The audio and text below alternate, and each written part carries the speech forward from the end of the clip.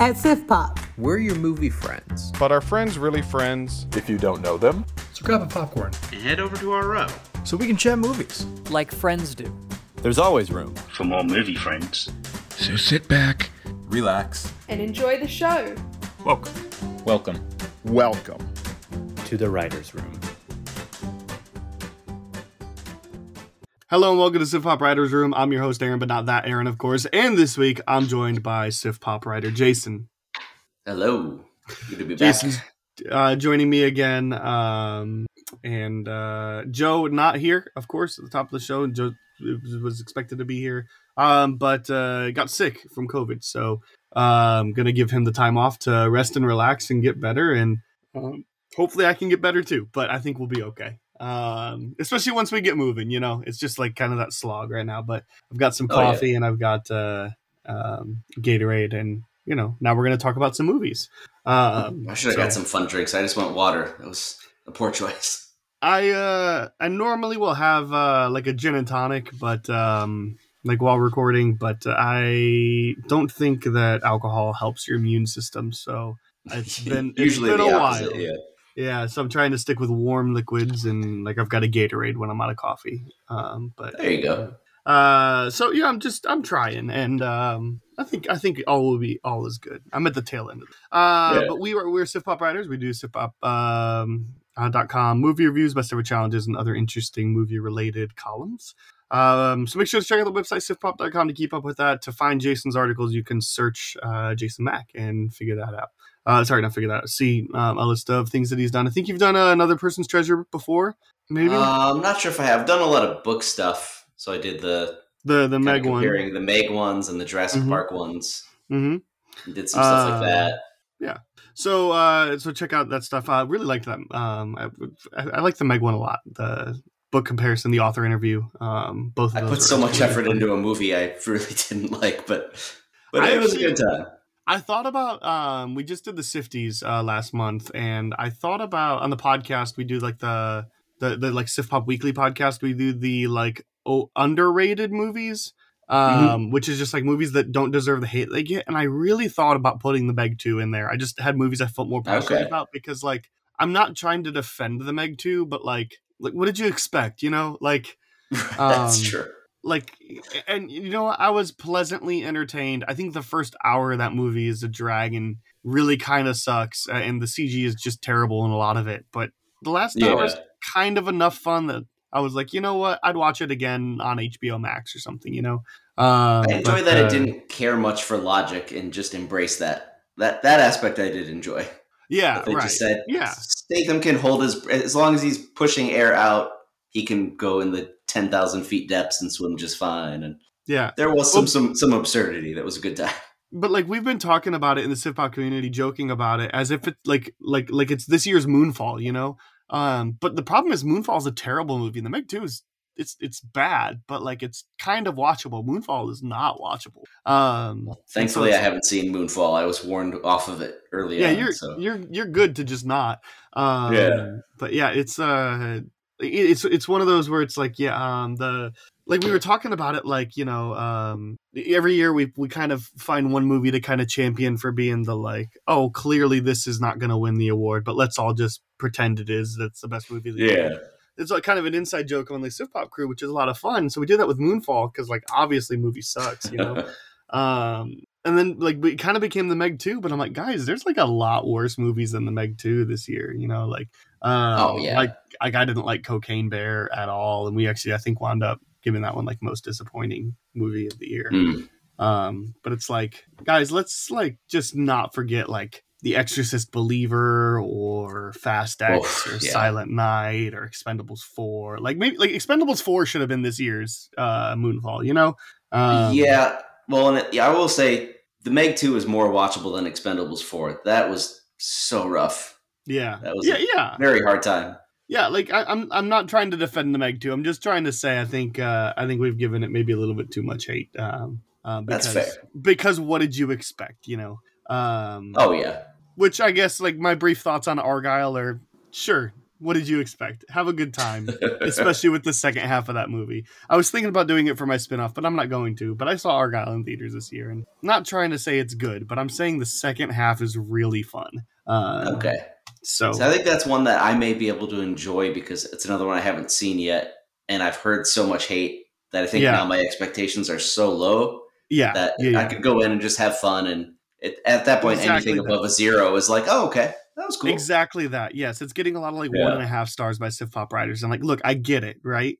Right. But I mean, I guess I had a little bit of expectations because Matthew Vaughn. But I think once I saw all those reviews, I walked in. I was like, all right, cool. It's mildly enjoyable. It's like you take all the brains out of Kingsman, sure, but it's still. And then there's 2 really, really fun action sequences at the end, and I was like, all right, these are at least worth a star apiece. So. Okay. So there's some Argyle thoughts. There's one involving ice skating that's really fun, and there's one involving I don't even remember, but I remember there was another one that I thought was a dance. There's a colorful dance that I think is really fun. So yeah, those 2 are each at least worth a star. So I like it. So I guess I don't know. I like art. Let's get into it. We'll on the podcast we'll talk about a couple movies that are coming out this week. We will also talk about the Girl with the Dragon Tattoo. We're talking about the Swedish trilogy, the Noomi Rapace, Michael Nyqvist starring trilogy. We'll talk about. I guess it's weird because it's a trilogy, but they were made for TV. I'm pretty sure. I think so. They're movies, but they're kind of also not. But they do TV differently in Europe. I think they also since have re-released them as hour-and-a-half TV episodes, where it's almost like mini seasons for each movie. They're each an hour and a half, and there's some extended scenes added in and stuff. But yeah, well, I know that there's extended editions. I don't know that I saw the extendeds, but. You certainly could have told me they were the extendeds because I think I watched 2 hours and 10 minutes and then 2 hours and 30 minutes and then 2 hours and 9 minutes. I don't know. That's about what the ones I watched were, but I found a different version that was through some app that I think they referred to it as Millennium, but it was, I think each movie was 2 hour-and-a-half long episodes. So they did say there was a little bit of extra stuff added in, but okay. Yeah, I figured I would go pure, stick with the original versions. I've also seen this referred to as the Millennium Trilogy, but my box set says Dragon Tattoo Trilogy. So whatever you want to call it, it's all good. But it starts with the girl with the dragon tattoo, and then is the girl who played with fire, and then the girl who kicks the hornet's nest, which is really frustrating, in retrospect, because there is no way to tell. I finished the first one, and they all came out in the same year too, in 2009. So I was like, which one's next? How do I know? And then I looked up the third one. It's great. Now I spoiled the end of the second one, and it's Yeah, you would think Hornet's Nest would be a second one because that's saying she's riling things up. She's shaking things she shouldn't be shaking. Yeah. Yeah, it's just not super clear. And I kind of am okay with that. But it's almost even if somebody were to start watching the MCU now, how on earth do they know in what order to watch them? And without at least Star Wars, Google. Right? You could make the argument for chronological and you can look them up by chronological order. But then you could also be prequels first, go in.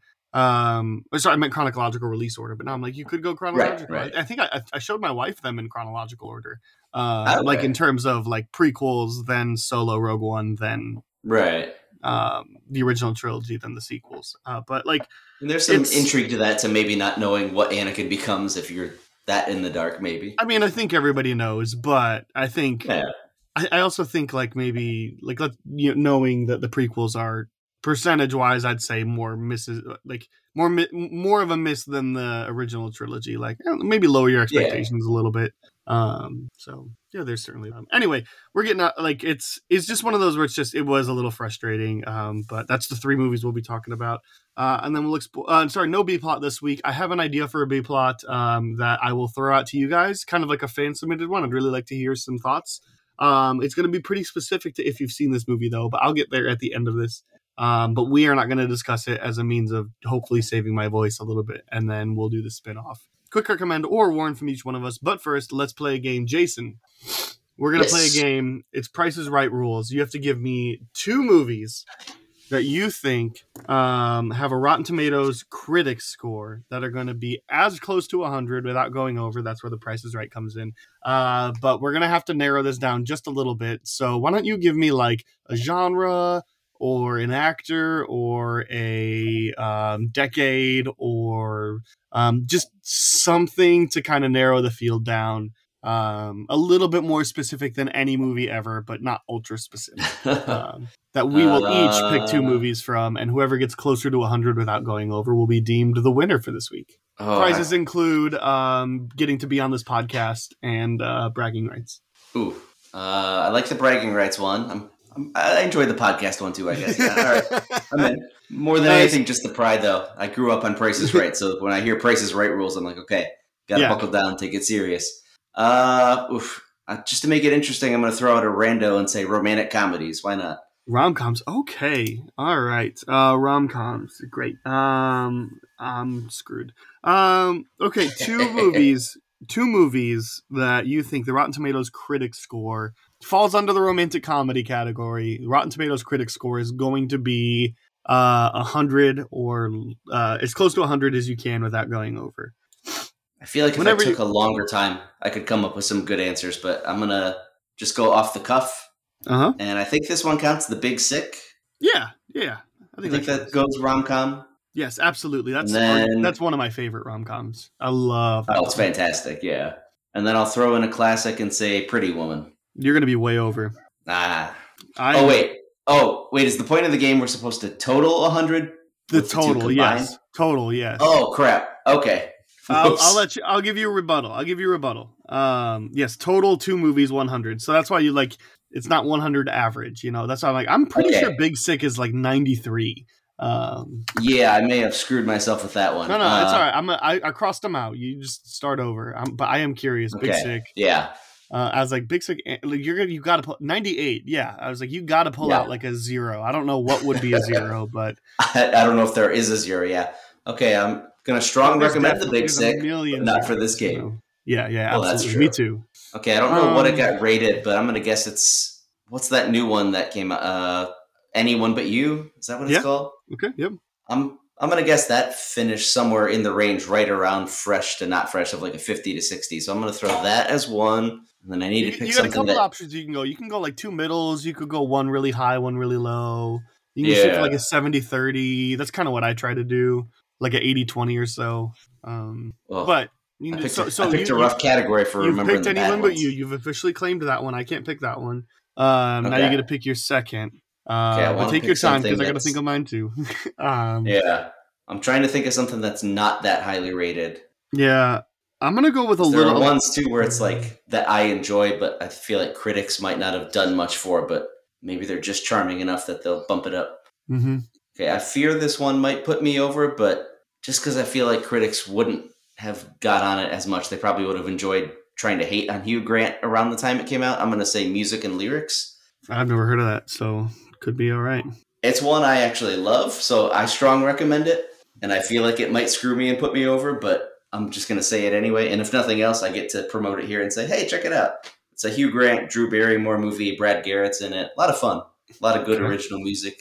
I know my first pick. I'm just trying to figure out my second one. My first pick is going to be... actually, do I want to go with that one? Yeah, I'm going to go with that one because you're talking about movies that you really like and giving them a special shout out. I was actually going to pick Warm Bodies because I was like, I'm pretty sure that's like somewhere around like a 70, like high 70 probably. So I was like, I just need to pick like a crap one.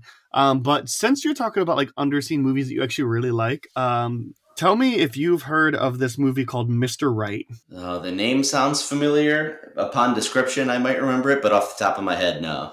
It's about a girl who falls in love with a hitman, and it's definitely more the comedy side, but it's actually really fun, and it stars Anna Kendrick and Sam Rockwell. Okay. But it's actually really fun. So I watched that one. I was like, it's like really like, I think it's that perfect, you know, Robert and Sam talk about how like they love that like 3-star rom-com. I'm like, it's like that perfect like 3.5-star rom-com, you know? Yeah. It's like, it's not great. There's clear, like the chemistry works really well because they're both quirky people. I really like that movie. I'm going to say it's probably got like a 70 on Rotten Tomatoes. So I feel also better about that than Warm Bodies because now we just need to shoot for like a 30 or lower as opposed to like a potentially like 10 or lower, you know? So that's jumping up high on my watch list. I'm intrigued about Mr. Right. That sounds good. It was on Netflix. It's also tying into your no. It's also tying into your Argyle talk from before with little Sam Rockwell as a spy kind of thing. Yeah. Yeah. And everybody loves Sam Rockwell. And this is like 2014. Somehow it just was like under the radar. And my wife was like, "You want to watch this with me?" I'm like, I like those two people. Sure. Why not? Oh yeah. Okay, so let's do. I need to find like all I can think of right now is like picking like Kissing Booth 3 or something like that. Something that I know is, but like I don't know. Maybe that's got like a surprise Rotten Tomatoes score, you know? Because who on earth is watching that? And if they are, you know, they're probably a reason. So they're probably logging it on Rotten Tomatoes. Like, there's no way like Dicer's watching that. Like, not a chance that like Roger Ebert is watching that, right? Like, no, or at least like. Maybe he's watching it, but he's not writing anything about it. You know, maybe it's just like, I have to watch all these with my wife and whatever, but I'm not going to make money. Anyway, it's just, Leonard Maltin's not watching it, right? Like, you want to hope not. Oh, shoot. I said Roger Ebert. I meant Richard Roper. Wow. Well, yeah, Roger's definitely not watching it. That's for sure. Brain lapse. Let's do rom-com. Would you count? I'm gonna throw like a random movie that everybody's forgotten about, that probably for good reason. There's a 2007-ish Danny McBride, Natalie Portman, James Franco movie called Your Highness. I know it doesn't quite fit. It's more comedy. It seems like it's playing off of Princess Bride, so I feel like you could argue that it would count. I mean, for the sake of this game, I'll definitely count it. Yeah. All right. So I think I saw that as like a preview that we got invited to a screening, and oh god, it was bad. Yeah, but it was free, so that was back in the days where I may have watched movies without paying for them before they were available to pay for them or watch them on a streaming service. Back when I was, before I was a reformed man, and I hated it. Okay, let's start. So much potential in premise and cast, but yeah, so wasted. I'm really curious. This music and lyrics movie. What's your guess? What's your guess on the Rotten Tomatoes movie meter? I feel like it's the kind of thing that they're gonna have just rotten like a 55. You're pretty close. It's sitting at a 63. Okay. And I'm gonna go ahead. I'm gonna go ahead and I want to look up Your Highness first. I'm gonna guess it's got to be like a 15, right? Oh, that if it's lucky, yeah. All right, 27. I would think like 9. 27. 27. Yeah. I feel like another good that's one. Fair. That's fair. Would have been Not Another Teen Movie. That's got to be pretty low, right? I think that one might be high, right? I don't like. Yeah. I kind of like it. Okay. No, I'm going more critic. Yeah. Well, but it's also like one of the more original satires, right? Like, I mean, it's clearly not. That's true. Airplane, but it was before like Date Movie and Epic Movie and Haunted House. Yeah. Haunted House 2. All right. Anyone but you.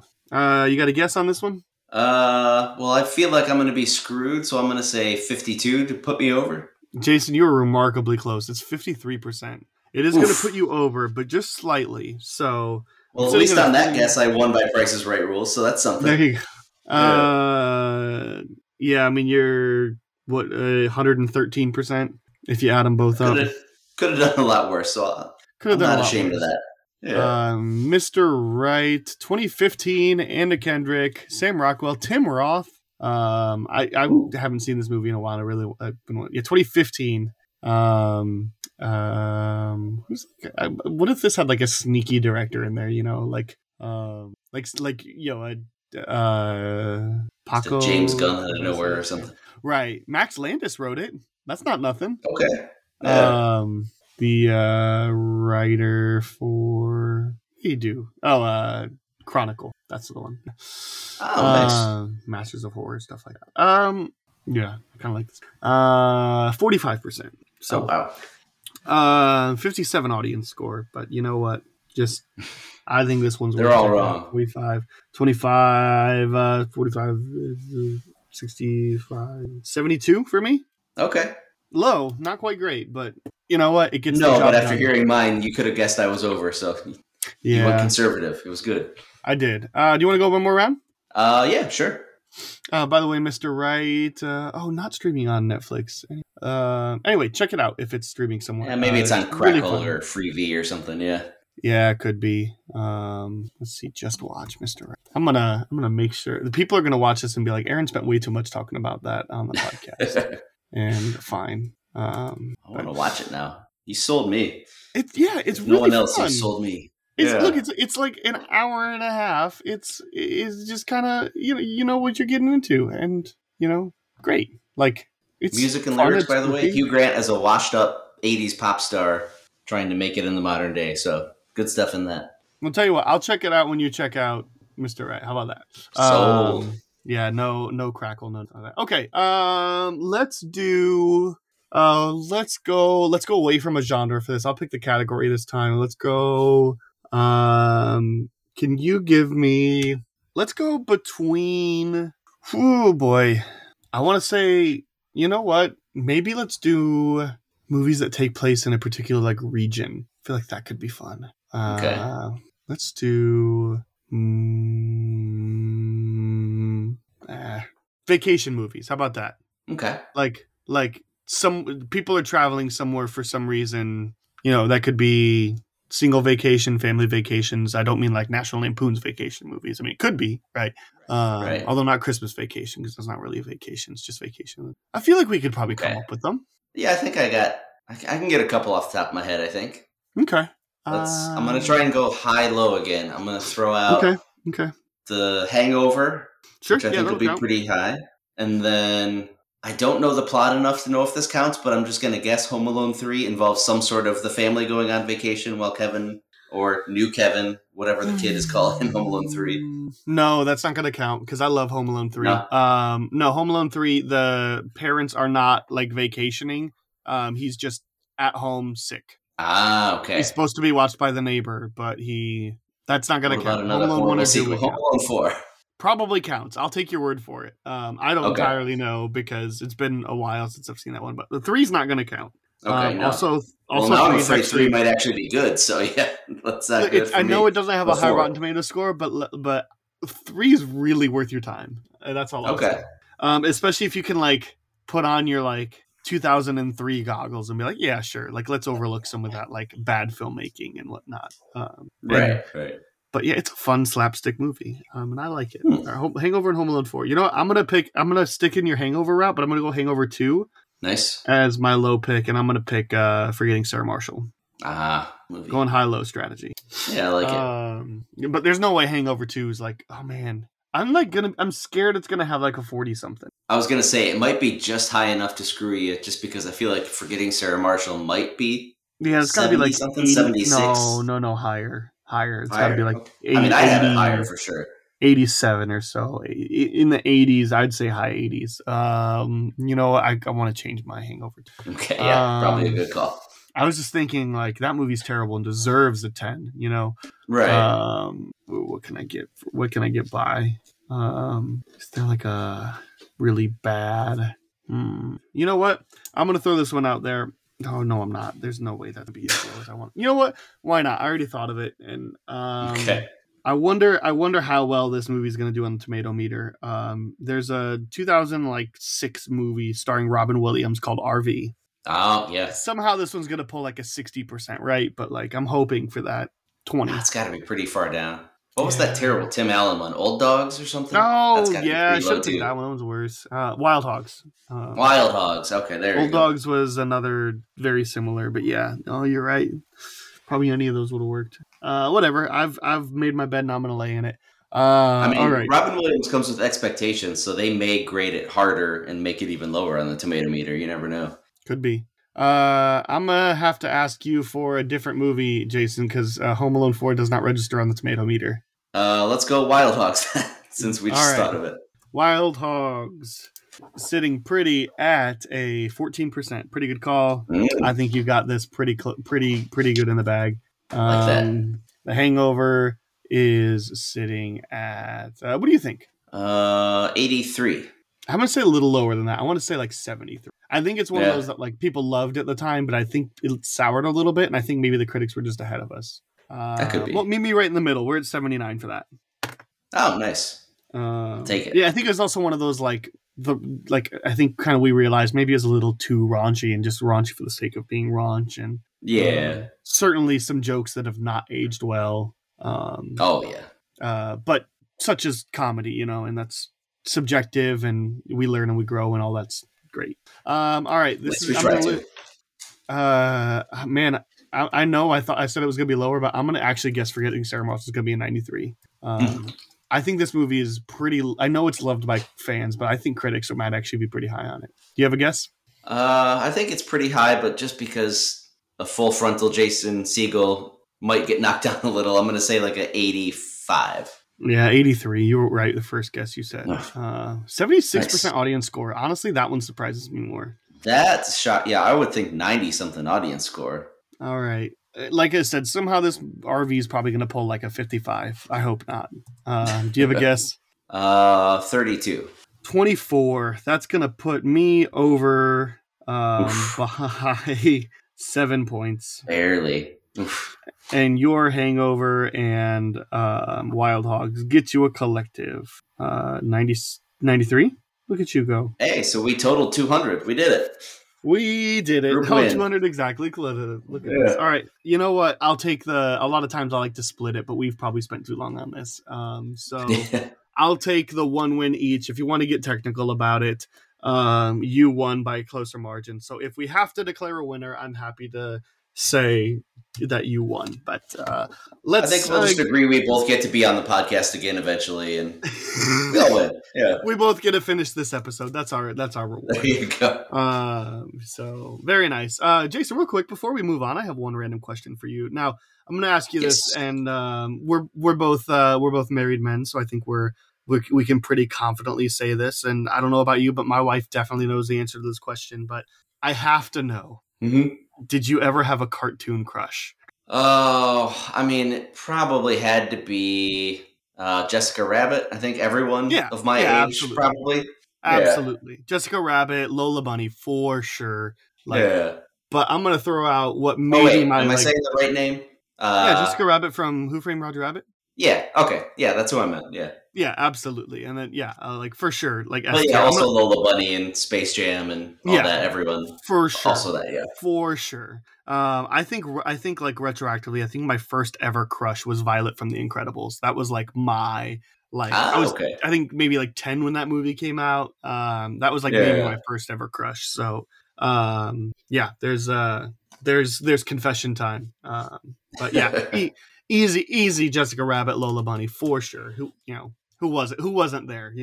Oh yeah. Especially as 90s kids. That's a long running joke on another podcast I listen to where they keep saying the one guy had a crush on the Maid Marian from the animated Robin Hood, and then it's just become a running joke of each of them accusing the other one of having the same crush. So that's awesome. Nonstop. Awesome. I haven't seen that movie long enough, but you know what? It's on my watch list, so maybe next time you come on, we'll just have to watch it. Just attractive female cartoon character movies. Yeah, that'll be our new plot. Which cartoon characters would you have sex with? No. It's Elastigirl. Okay. Moving on. For reasons. Sorry. Oh boy.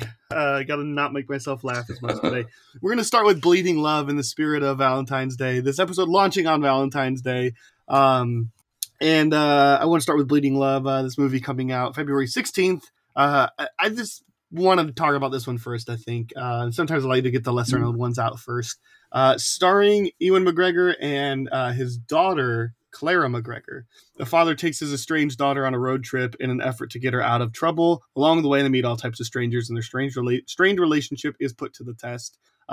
This is directed by Emma Westenberg, who I don't know, and I don't really know anybody else in this cast. Although I wouldn't be surprised if a good number of people have just cameos, because I think Ewan McGregor's got that pull. Sorry, I know it's pronounced Ewan. I just grew up saying Ewan because I was it's a name that I did not know how to pronounce when I was watching him be Obi-Wan Kenobi. So I only learned how to pronounce it about a year ago. Yeah. Yeah. Bleeding Love, Jason. Schedule, budget, children's bedtimes, none of that has effect on your answer to this question. It's just your free will. Bleeding Love. Would you check this out in a theater? Would you wait till it's you can rent it at home? Wait till it's on a streaming service you already pay for? Are you just not interested, or are you just gonna wait and kind of see the first initial reactions? I think I'd be theater on this one. There's that pull of Ewan and that intrigue of seeing him star in a movie with his daughter. I saw like a 10-second clip of it when they were on Kimmel together last week, and I don't know much about it other than that. I haven't seen like a full trailer. I don't know much about the plot, but just on the strength alone of Ewan more than anything, and then just the intrigue of the daughter, like that has me excited for a movie like that and wanting to see a smaller, intimate kind of movie. So I would be right away going to a theater on that one. Yeah, I mean, Ewan McGregor has deserved, at the very least, my interest. So whatever he's in, he's earned my at least streaming camp. I'll go rent for this one, just because like I don't super know the filmmaker or whatnot. Premiered at South by Southwest, and that's a pretty good sign, I would say. And yeah, I mean, he's at least worth my submissions. But yeah, it's just one of those, like, I don't know that there's quite the it factor, but I think that seeing him play a father-daughter relationship with his real life daughter, I think could be just really heartwarming. And I kind of want a heartwarming movie, Yeah. So now, am I remembering wrong, or did his daughter write or co-write this potentially? It looks as if she has a story credit, not a screenplay credit. Okay. That's Ruby Castor, but also Ruby Castor has story credit, and Vera Boulder has it, and Ellie Milan also story editor. So like one screenplay credit, a couple of story credits, which I think that's the way it should be. A couple people to kind of help with that. But when it comes time to actually putting pen to paper, that's how you end up with a Transformers movie. Because there's 4 people. Too many cooks. Too many hands in the pot. So yeah, I'm there. Yeah. This could be heartwarming. I don't know because I didn't see the trailer. This could be like a really depressing trailer. I say it might be heartbreaking, might be heartwarming and heartbreaking. Yeah, it could Who be. knows? We'll see. Yeah. Let's talk about another movie with love in the title coming out this week. This is coming out on Valentine's Day proper, so this should be out as this episode is coming out. Bob Marley, One Love, the story of how reggae icon Bob Marley overcame adversity and the journey behind his revolutionary music. This is starring Kingsley Ben-Adir, Lashana Lynch, James Norton, and probably a bunch of people that you'll recognize, but I just don't in this moment. So, yeah. Bob Marley, One Love, same scale. Theaters, rent, stream, skip. Kind of wait for initial reactions. I think I'd be somewhere torn between rent and stream on this one. Probably stream, just because we've been so inundated with musical biopic after musical biopic, and I really like Bob Marley growing up, so I'm intrigued to see the whole story play out. And I do like that it doesn't seem like some of the other ones where it's just a jukebox movie kind of thing, but overall, yeah, just seeing a lot of the commercials, it just looks kind of okay. So, I mean, if I heard some buzz, maybe I'd be bumped up into a rent it kind of range. But for now, I think just streaming. I'm going to land in the kind of wait for initial reactions. I'm with you where it's like we've kind of been inundated with so many biopics that they really have to kind of stand out to be of interest to me, Yeah. What was like the last really great musical biopic we had? Walk Hard. I would say Rocket Man. Like I really enjoyed. Rocket Man was pretty good, but like that's like 5 years ago at this point. Like surely there's been one since then. I don't know off the top of my head. I mean, I didn't like Elvis. I know Best Picture nominated Elvis. I didn't like that at all. No, that was more the Colonel movie dressed as the Elvis movie. So, but still, I'd call it a musical biopic. I just didn't. Oh, it was for sure. Yeah. Yeah. I mean, I love Straight Outta Compton, but I'd say Rocket Man is pretty great. And that came out later. When did One Night in Miami come out? I know that wouldn't really be a musical biopic. It was 2020. Okay. Yeah, that's not quite musical biopic. Because it is part Sam Cooke, but it's more Muhammad Ali, Jim Brown, and all the other stuff. Yeah. Yeah. So it's part musical biopic. Anyway, point is, but they still have been coming out with some. There was that. Was it the Tupac one last year? Okay. I think. Yeah, I think there have been some that have gone kind of straight to streaming too. So it's hard to keep track on some of those. The U.S. versus Billie Holiday. I think we can count that. Which is a terrible movie. Yeah. There was the Whitney Houston one that nobody liked. Oh, yeah. Was, there's certainly a lot coming out, but I just like, when was the last one that came out? I'll say that this one probably has more potential than a lot of the ones that we've seen, but I am not a Bob Marley fan. I didn't grow up being, listening to his music or anything, so I have no connection to the story. But I think this one has the potential because I think this one has a story worth telling. So at least based off of the trailer and whatnot, this isn't one of those where you look like, part of the reason why I love Straight Outta Compton is because first of all, I think it's really well made, but and really well performed.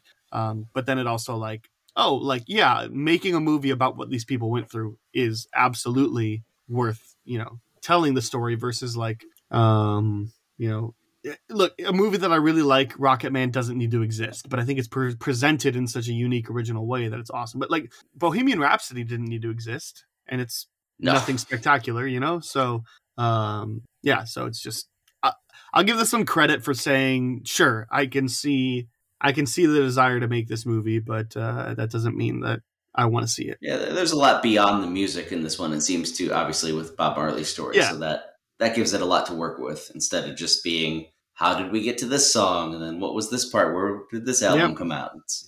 I mean, February release isn't helping it, but Kingsley Ben-Adir starring is helping it. It's like, I'm conflicted, I get the idea of like, if the idea is love, why not release it in February? It's like, well, because it's kind of a red flag, and there's a lot of race kind of stuff tied into it too, so I don't know how romantic it's actually going to be. Yeah, and I guess also maybe tied into Black History Month, that's all, Oh, that's true, yeah. Like, maybe, I don't know. I'm just, like, it seems weird, but I'm just saying it's not necessarily, February biopic screams red flag, but I don't know, hopefully it's great. Yeah, because if it was awards worthy, which you will want a biopic to be, you'd think it'd be coming out sooner. If it's especially not, with a previously best lead actor nominated lead, Yeah. Because he was nominated for One Night in Miami. I think he should have been if he wasn't.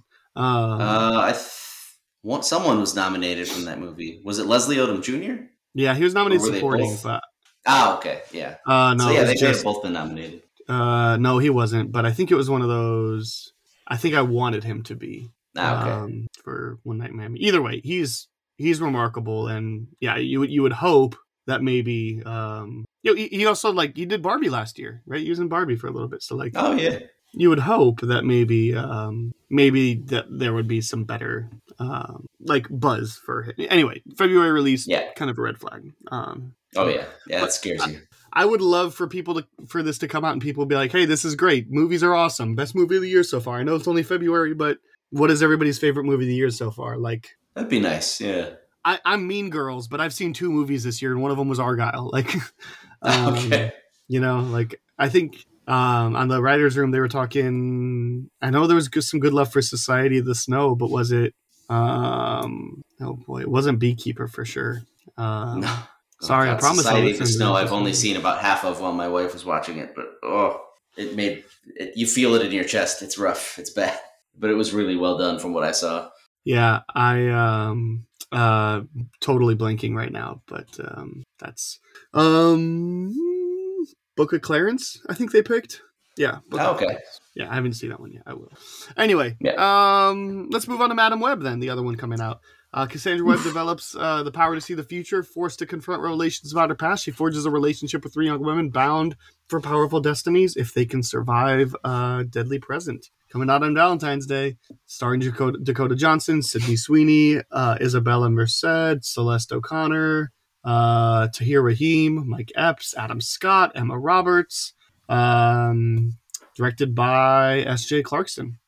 Madam Web, are you familiar with this character at all? Yeah, I mean, I grew up on the 90s Spider-Man cartoon. That was one of my earliest and biggest forays into the superhero worlds was Spider-Man cartoon, X-Men cartoon, and Batman animated series. So she comes up a good amount in the that. Holy Trinity.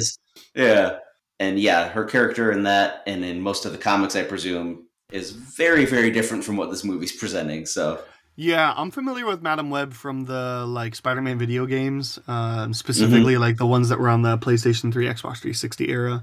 Where do you land on the scale? Theater, rent, stream, skip, or kind of wait for initial reactions? I land in an interesting spot of being not interested, but very interested in how I'm not interested. There's so much about this that's just chaos and how some of the actors didn't realize it's not an actual MCU movie. And I think Dakota Johnson has been outspoken about it not being a good movie already. And I think there's just a lot of craziness. I'm joining you and not interested. I think this movie is just a puzzle that, like, it's a puzzle that you found at Goodwill and it's missing a lot of pieces. And there's probably a couple from another puzzle that don't quite fit, that you'd like somebody cut to make it fit, you know? It's odd. Like, realistically, I maybe will see this one. I don't know, but like if you'd have told me 10 years ago that I wouldn't have seen every superhero movie coming out, like, but I haven't seen the Marvels yet. I didn't see Black Adam or Shazam 2 or Aquaman 2. Not that I care to see any of those, especially the DC ones. But, you know, like, I just, like, I don't know that I care. And it's this feels like you got Dakota Johnson, who is really great in everything I've seen her in. I think I skipped some of the ones that, you know, she's maybe not well known. Like, she's really good in like Peanut Butter Falcon, you know? And Sydney Sweeney is, I think, a very talented actress that I think is also stunning, but I think she's actually like a really talented actress. And so sometimes maybe her looks overshadow that, but I guess not, because she's still getting really good roles. The director even has some good credits to their name for sure. Oh, I didn't even know what have they done. I just remember secondhand from hearing other people talk about it, but I think they had done some episodes of stuff like Game of Thrones and some other big shows, and maybe some movies that were Succession, Jessica Jones, The Defenders, Orange is the New Black. It looks like work on Game of Thrones, but probably not director. Let's see here, because there's clearly like Game of Thrones in like in the top, maybe a producer. I don't know. It doesn't look anyway, but Jessica Jones, awesome, and Defenders is like hit or miss, and clearly there's a lot of Succession love. Oh, she's directing the Game of Thrones she did the prequel pilot. That was it. That didn't get. So House of Dragons, some of that. Okay, no, so the other one, the one starring Naomi Watts that didn't get greenlit. Okay. So it's that kind of thing where the director has some level of promise. The actors are pretty good in it, but it's the sum is less than the sum of its parts, I guess. So my understanding was that this one was like initially filmed and they wanted to have Spider-Man connections, but then there was something with Sony and they couldn't agree. And then it was like, it definitely wasn't going to be Tom Holland, but then there was talk about it being connected to like Garfield's. And then it was talked for a while about it maybe being connected with Tobey's, because this does like take place in like the early 2000s. But now apparently like it's taking place like in somewhere where it would make no sense for any of the three established Spider-Mans to like fit into it. It's just because I think there is a Ben Parker in the movie, and there was supposed to be like a reference to Spider-Man at least, and then they cut that, and it's just like. This movie is just one of those, like, it feels like they made every possible bad decision. I mean, except for the cast. And I guess crew, but like, this should take place in one of the Spider-Man's universes, or at the very least, like, have this lead into that, you know? I mean, I get that Madam Web, like, she kind of eventually to what she becomes, hopefully by the end of this movie, like, she kind of exists between realms. So, like... That would be nice, yeah. It's not saying that there's not gonna be connections to the Spider-Man ones, but like it's just baffling, and you know, I don't know why they're choosing this movie to introduce Madam Web. Like, it really feels like to give her own movie. Like, it really feels like you could have introduced her in No Way Home, or it sounds like they want the other Spider-Mans back for the next Spider-Man movie. Introduce her there, like have her be the bridge that connects them. You know, now that you've already crossed. You're aware of each other's existence. It doesn't hurt me tampering with now. So now do like a world swapping thing that could be really fun. You know, they have to go team up and defeat the Sinister Six or something. Yeah. Like, you know, and then you can introduce her there and then give her, this is so odd. And it doesn't feel like anybody cares about this movie, you know? Cause like you said, like Dakota Johnson's not helping. Sydney Sweeney is kind of talked around the movie, you know. She's talked about like how her like the influence that she's had on the movie, but you know, like about her like entering Upside Down, but like if that's what you're talking about, like and so I don't think somebody cares about this movie because we didn't get a trailer until like 3 weeks ago or something. I couldn't believe it was coming out already, because I was like, didn't they just start promoting it? But I I think there's zero doubt that it's bad. I just am curious to find out, is it bad on the level that it's amusing and you can have fun with how bad it is, or is it just the next Morbius in the same universe? This won't be Morbius, I don't think. But like this could easily be like Venom 1 or it's not going to be Morbius, but this could easily be Falcon and the Winter Soldier, right? Like it's going to be kind of that level, you know. But that's not something to aspire to, you know. So no, and I think that's the ceiling at this point. Yeah, but I mean, you never know. We've all been wrong before. I don't think we will be this time, but I hope it's great. But yeah, I don't have. Oh yeah, I don't other have people much have said reason before me. backing my hope. I want them all to be good, even if my expectations are low. I want to be wrong. I want movies to be good. Well, and especially with how few superhero movies we're getting this year, I hope they're all home runs, you know. And oh yeah, I don't know that I have much faith Deadpool in any of them. Sure. Yeah, the only MCU movie this year, and there's that, and then what if Venom 3 is the best superhero movie this year? You know? Oh yeah, pretty real chance of that. Kraven this year. Kraven, and then Deadpool 3. A lot going on. Deadpool and Wolverine, stuff. I guess. Yeah. Dragon Tattoo or not Dragon Tattoo. Madam Web, and I have it pulled up on my phone. Venom 3, and then I don't know what DC's releasing, but not much, I don't think, because they're revamping, and I think Superman Legacy's next year, 2025. I think so. Yeah. But I'm pretty sure that that Aquaman 2 was the last before the big change. I don't know. Yeah. I don't know. Anyway. Well, we could use a breather on superhero stuff anyway, so that's probably for the best. Yeah, I agree. It'll give us time to catch up on the mediocre stuff like the Marvels that some of us haven't seen yet anyway. So yeah, maybe this year I'll finally, get caught up and I don't know, maybe I'll be excited about something again. But I've been saying like Blade is all I super care about, and Blade and Daredevil, and both of them sound like they're having troubles, but whatever, work through your troubles and release something good, you know? Yeah. Yeah, at least they made Daredevil from Netflix canon again to just say like, okay, that was a bad idea.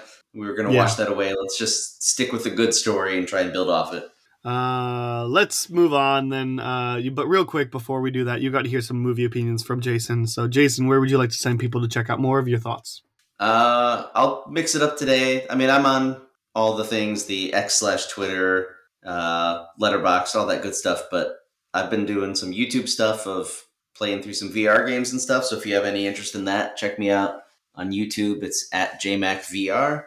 Just doing a lot of playthroughs on stuff on the Quest. So right now I've been playing through the Walking Dead Saints and Sinners game. They did the Quest 3 update for that. So I've been doing a playthrough on that, blowing up a lot of zombies, having fun. So just a lot of stupid stuff. I like to play through games, make dumb jokes while I'm playing, just have fun with it. Nice. So yeah, check that out if you are intrigued. I will certainly look forward to that. I'll try to do it myself, and then maybe it'll be a spinoff in a couple weeks. Nice. And a quick reminder, patreon.com/SifPopWR in case you're interested in early episodes and other bonus stuff. So there's that. Real quick, Sif topic. Before we get into this, we're talking about The Girl with the Dragon Tattoo trilogy, the Dragon Tattoo trilogy, the Millennium trilogy, whatever. We're talking about the 3 Swedish films. I would like to know up front. Well, first of all, we're going to be spoiling this. So once we get past our initial ratings, if you care about spoilers, I think this is a series that is filled with spoilers, and so I would really say if you care, then stop. But I also don't know that there's anything like too groundbreaking here, nothing to the level of like Darth Vader's Luke's father or whatever like that. Like I think you kind of know where the story goes, but there's certainly moments and some character twists and whatnot.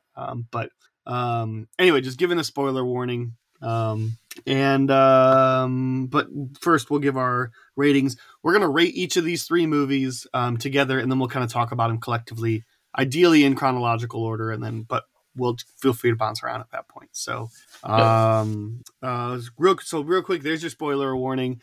I'm going to give, I want to talk about our history with this franchise, and then I'll give synopsises for the movie, and we'll rate each of them individually. So Jason, your history with this franchise. So my history was definitely, I remember back in the day when the original book blew up and was one of those trending things, like how Twilight was kind of coming before that though. And I think just like I did when Game of Thrones, the show first came out and was really popular, I sort of like shied away from the popular thing and went, okay, everyone won't shut up about it. I'm not interested, stay away. And then I finally picked up the book a couple months later and binged through it really hard. I think the night I finished the book, I got so hooked that I did like 6-7 hours of reading straight where I just couldn't put it down, had to finish it. Like just the original book? The original book, yeah. And I read the two after that. I own the fourth book that was written by a new author, never actually read it, so someday I might get to it. But yeah, I was looking. I think Stieg Larsson did the first 3, but it looks like it's one of those. It looks like it's one of those like where it's like the Bourne ones. Like the first 3 were done by Robert Ludlum, and then now like the story's continued by multiple different authors. So there's like a bunch of different Bourne books. Stieg actually died definitely before the movie came out, and I think maybe even before any of the books released. I think they may have all been released posthumously.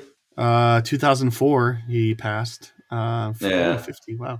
I don't know when. Looks like the first book was published in 2005. So yeah, you're right. Okay, yeah. So he wrote the whole trilogy, and then they released 2005, 6, 7, and then 9. Yeah. Wow, that's remarkable because like I got to imagine they're big books. They're huge. Yeah. The first one was like 900 some pages, I want to say, if I remember it. All right. Definitely one for the Kindle if I want to reread it at some point. I don't think I want to pick up the heft of that one again. Yeah. Heart Attack. But yeah, after reading those, my history really only was watching the American remake. I never had seen any of these Swedish ones before this week. They were always on my list. That's why when we got the options of picking what we wanted to do on this podcast, I jumped on those because I love having something that forces me to watch something I've always wanted to watch, but never get around to. So.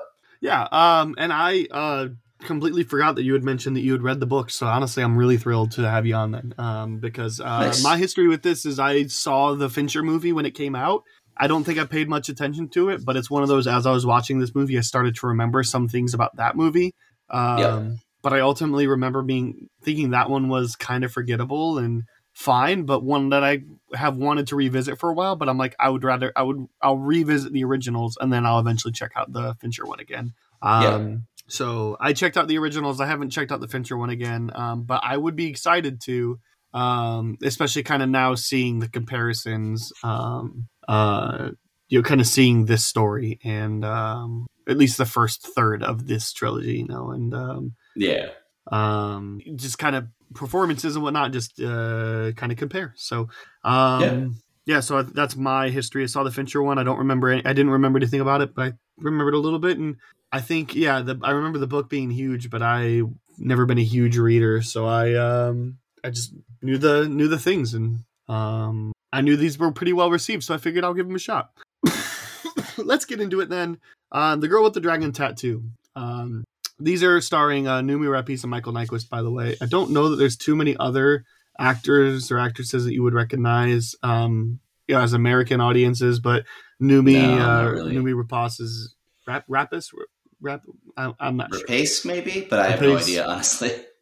She plays Elizabeth in Prometheus, like the lead in Prometheus, and she was in A24's Lamb, the Jack Ryan TV show for a little bit. I think Prometheus is her like most well known, especially like American. I'd say so, yeah.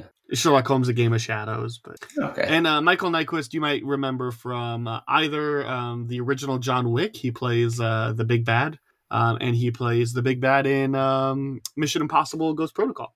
That is, yeah, wow. He has a beard in that one. I didn't even connect those dots, yeah. No, he doesn't have he has a beard in John Wick. He has like stubble in the Ghost Protocol, and I don't think he says anything in Mission Impossible: Ghost Protocol. Yeah. But yeah, those are the only, I think, 2 actors that have transferred. Anyway, a journalist is aided by a young female hacker in a search for the killer of a woman who has been dead for 40 years. Pretty terrible synopsis, as always, by IMDb. But yeah, I mean, it's essentially like a journalist eventually teams up with a computer hacker to solve a cold case. It's obviously a lot more complex than that, but that's without spoiling anything. That's your synopsis. So, did you like it, love it, hate it, dislike it, or think it's just okay? First one, I think I'd put in the love it. I had a lot of fun with this one. Cool. I'll go like just straight in liked it. I think it's certainly got some things that really work and some things that maybe didn't quite work for me, but we'll certainly get in there. So nice. Affirm loved it and I liked it. Again, we're gonna go through all three of these and then we'll officially say we can spoil whatever and then let's get into it. The Girl Who Played with Fire. This will be the second. By the way, all these you can catch on Crackle if you want to watch ads. And they're available to rent or buy on Prime Video. Yeah, and I used a free trial of some service I've never heard of to watch them without ads on Prime. So sweet. You can also do that. Yeah, that works. The Girl Who Played with Fire is the sequel. A computer hacker, Lisbeth, and journalist Michael investigate a sex trafficking ring.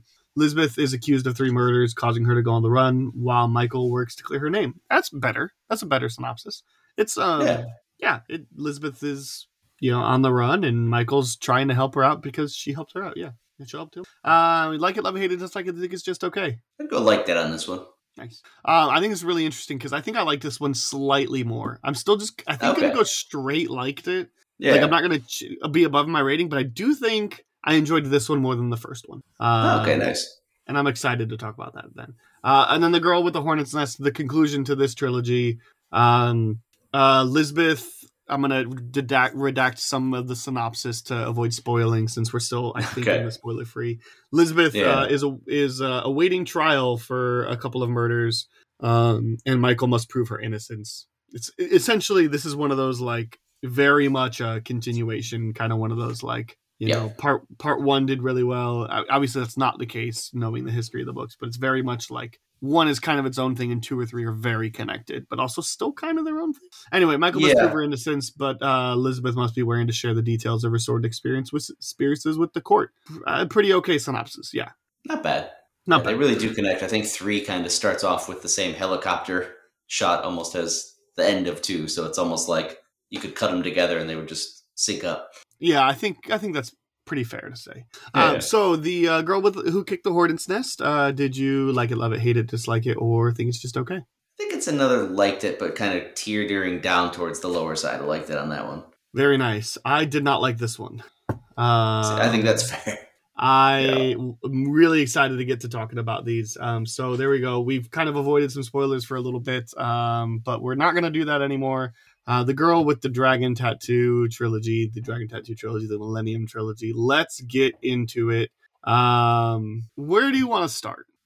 First, I just want to mention I'm very eager to rewatch the American one now because I feel like there are so many shots and scenes that are just almost a remake, like bit by bit kind of thing. So I want to watch and try to find out where they actually differ now because it's been so long since I've seen it that it felt almost like I was watching it with just dubs. I think that's exactly like what I was feeling when I was watching this movie because it was like I didn't remember things, and then as they were happening, I was like, "Oh, that's from that. Oh, I know where this is going." Like specifically the underground layer. I was like, "Oh shoot, I definitely remember this now." And it was like, oh yeah, that's right, this happened, and even the shot of the like photograph from the bridge, the one that was seen from far away. Like, I think there was a lot of very meticulous, like David Fincher-y details, And I don't know how much of that is they wanted to pay homage to the original or stay true to the original, or how much was just kind of we have a good thing already. Let's just put a nice sheen on it with some Fincher cinematics and call it a day. I don't know. I think from maybe what I there remember, are some differences we're not remembering. It's probably more subtle stuff, but could be. But I think I also remember reading the trivia for the original, and essentially after Fincher had finished, I think The Social Network, like a producer had handed him this book, and then he was essentially like, "Don't do that. Don't give me the book because nobody's gonna read it," or something. But clearly Fincher had seen the movies, and respected at least the cinematography, or maybe they got like some of the same crew. I know they offered the role of Lisbeth to the same character from this trilogy. I know they offered it to her, but she said, "No, I've already played that character. It's time for somebody else to." And like, I respect that. I think that's smart because that rarely works well. I hate even on stuff like the IT Crowd. They tried to do the American one and brought over one of the characters. This is not an easy source material either. So like, let's also not downplay that. It's got to be mentally draining playing that character. Yeah, and I think there is certainly I think it would also handcuff what Fincher would want to do, because if she'd be like, we did it this way, and it's ultimately the director's vision for this one, not the actors, right? So so it's could be one of those that could be I think respectfully passing and passing the torch and even encouraging I think it was good. And maybe they made that offer not expecting her to take it, just sort of like we respect you, we want you to have the chance if you want it. But I mean, maybe, but also like they both came out having good careers out of it anyway, so maybe it was that, or maybe it was you know what, I'm also offered this role for Ridley Scott's next movie, that's an Alien prequel. And I respect that, but I'd rather venture into the new, and I would love to see your movie when it comes out. There you go. Yeah, I agree. Like, I'm really excited to rewatch the original. Sorry, not the original, the remake. I do wonder which one I wind up liking more. I think ultimately, like, my problems are going to remain the same, but I think I'll probably just appreciate them on a same level, just differently. I think that'll be interesting. But I think one thing is pretty clear. I think that Noomi Rapace is the best in this trilogy. She's the reason to watch the trilogy. If there, she's fantastic. Yeah. No knock to Michael Nyqvist as well, but I think he's not really given too much to do. Like, he's kind of playing like generic stock reporter guy / investigator. Most of his time is like staring at things. But like, there's a lot more to the character of Lisbeth, and so it's all very subtle stuff. But so that's what makes it so impressive. Yeah, she has to do a lot with not a lot, where like her whole point as a character is that she's not expressive and she's very antisocial, and to be able to play that character but give it so much depth that's a challenge, and she definitely rises up to it. Yeah.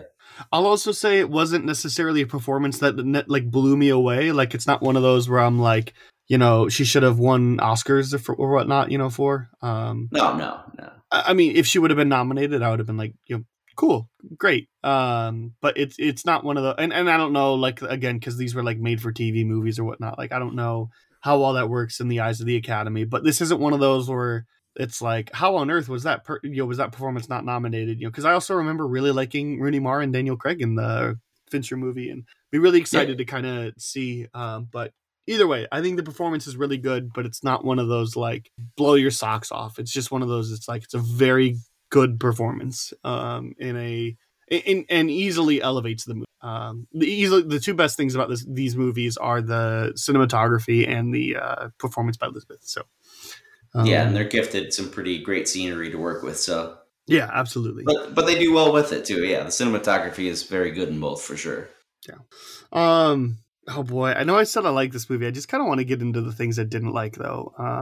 Go for it. Yeah, that's where the fun is. All right. So here's my issue with this first one. First of all, actually, I'll say this across the board. I think all three of these movies are paced horribly.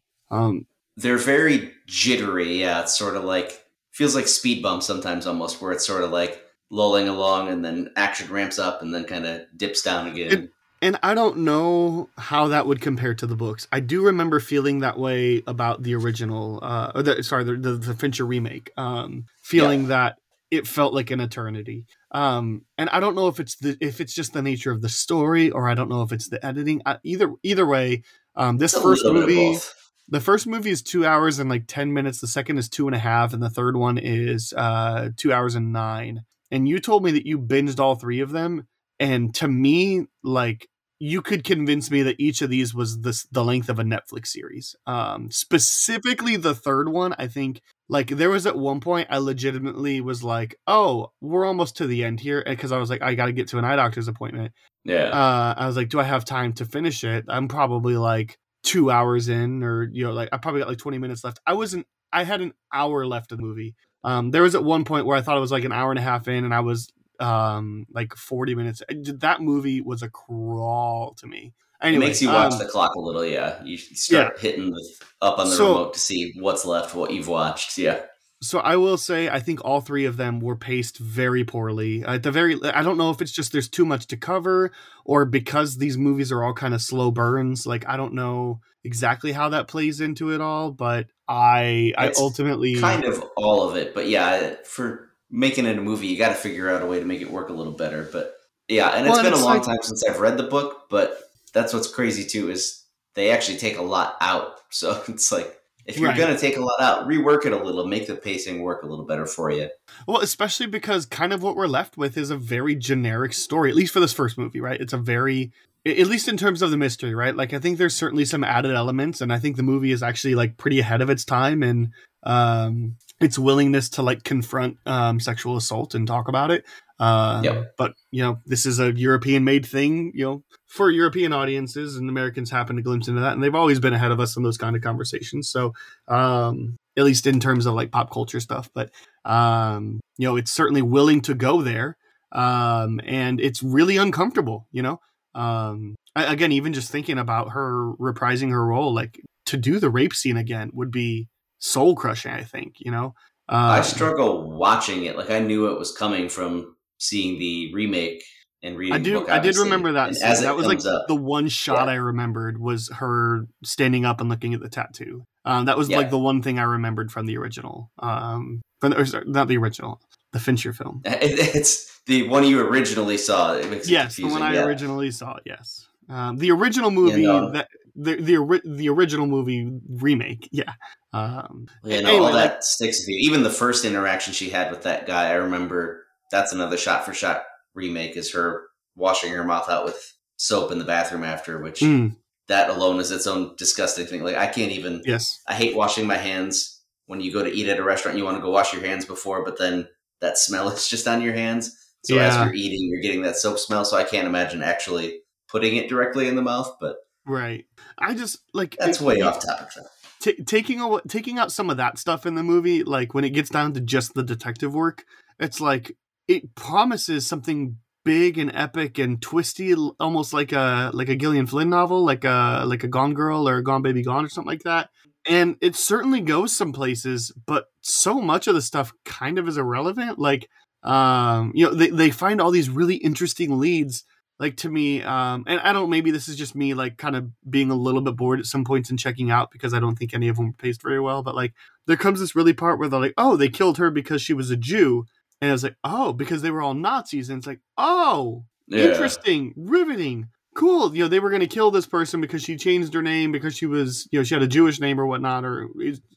Anyway, I don't remember because it wasn't that. It was just, oh no, she found out about them or about the guy, I don't remember his name, killing, kidnapping and killing women and then, hiding their body. Like, she found out about that and was going to expose him, and that's why he killed us. Like, oh, so it's just generic and basic and boring. And sure, there's the really cool reveal at the end about how like she wasn't actually killed, and it recontextualizes the sending of the flowers because initially you think it's the killer taunting, but it's just her way of communicating I'm still okay. It's like there's like she failed miserably at, but there's some beauty in that, and there's some really interesting twists. But again, like at the end of the day, a lot of the really interesting twists are kind of just like thrown to the side and don't mean anything, and that really was unfortunate for me.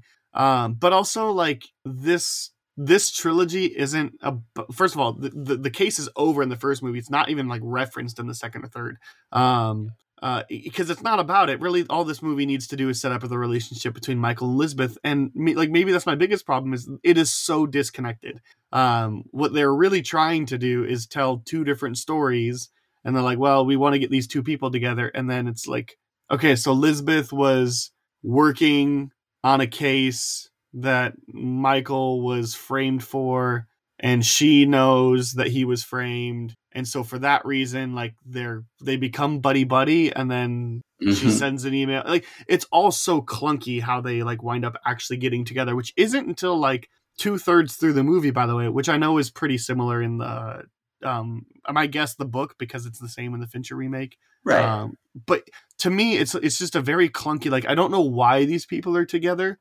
I don't really know. Like, it almost feels like they should have had an established history. And that could have been a very easy thing to do in an intro, but they're just kind of random. And then I'm supposed to believe that they're, this team that's going to work well together. And then ultimately, like, the whole point of this case is just to get them together and Michael to earn this credibility to then take down this, or to then get trusted with some of these bigger cases. And it just winds up funny too, because they put that much effort into getting them together, taking so much time. Finally, you get them together, and then the rest of the series after that, it's just you never see them together again. Yeah, they're never together again. So it's one of those, and I don't. That's why I said I think I still will have the same problems with the Fincher remake, because I know people still have that problem with it, where it's like these are two seemingly random characters that intersect, and you can do that. You can absolutely do that, but they make it to mean so much, especially having now seen the second and third films. This relationship is necessary. Neither of them can succeed without the other in their endeavors, and it's just one of those where it's like, oh, I just don't believe it. I don't buy into it. I mean, they have good chemistry when they're together, but it is just frustrating from a narrative standpoint. And so that's ultimately like why I go like instead of love for this first one. And again, just like it winds up being relatively like a lot of the like interesting things are kind of thrown away to the side in terms of like the cold case. And I will say that wasn't very complicated at all. Like, I do wish maybe someday they could bring this back as like a series instead of a movie. Yes, absolutely. Because this needs more time. There is so much in the book that's my biggest complaint about this and the remake, is that it's a lot of like good potential, and what they put in they do really well with, but it cuts out so much that what you're left with is just, like you said, it feels like there's no real mystery, no twists and turns. I think you can kind of guess where it's going from the start, and once it goes there, you're just like, okay, yeah, that just kind of happened. There wasn't really a lot building up to it. Whereas the book, there's so much more actual research and clues and twists and turns and a lot of little things that it was just, I think they couldn't figure out how to fit it into the movie, especially without being too long. So I think if you could do like an HBO 6-episode, 8-episode kind of thing, you could really make something special. Yeah, and I also feel like, again, even just breaking it up would help with the pacing, right? Because like I think True Detective, especially that first season, is considered like one of the best seasons of TV of all time. And to me, each episode felt like a movie, but they were also only like 50 minutes. So it's like, I think if that would have been released as a movie, like it would have felt like an eternity, like this one did to me. Although this first one felt the shortest of the three to me. So I think so. But I think it paces fast.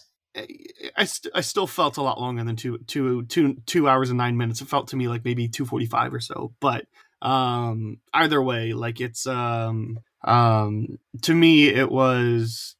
I agree. Like if you could split it up, that might help the pacing. I also think it's one of those where it's like you can include a lot of the other aspects. I mean, I know people are excited about this Harry Potter book, Harry Potter series. I mean, I know people aren't excited about it for obvious reasons, but then I know people are excited about it because it will it'll do the things like get to explain some of the side, get to develop more of the side stuff that was cut from the books. And I just feel like, not having read the books, not intending to read the books, although I was definitely watching this and be like, I bet the books are incredible. I just don't know how well these could be adapted.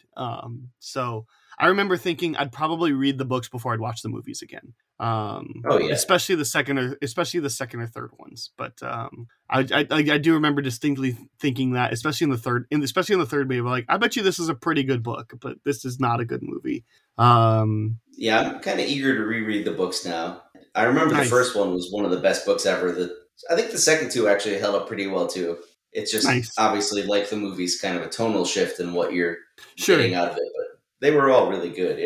Yeah. So like I said, my biggest issue is pacing, and then it's also just like any of the movies like intrigue, and I don't know how much of this is like they've been, like maybe there's been some inspiration from some things, maybe David Fincher doesn't make Gone Girl as good as he does if he doesn't do Girl with the Dragon Tattoo first, like maybe he doesn't quite get that that bleakness down as well, maybe like maybe Gillian Flynn took a lot of inspiration from Stieg Larsson when writing the books, but I don't entirely know because I don't know the career trajectories for them.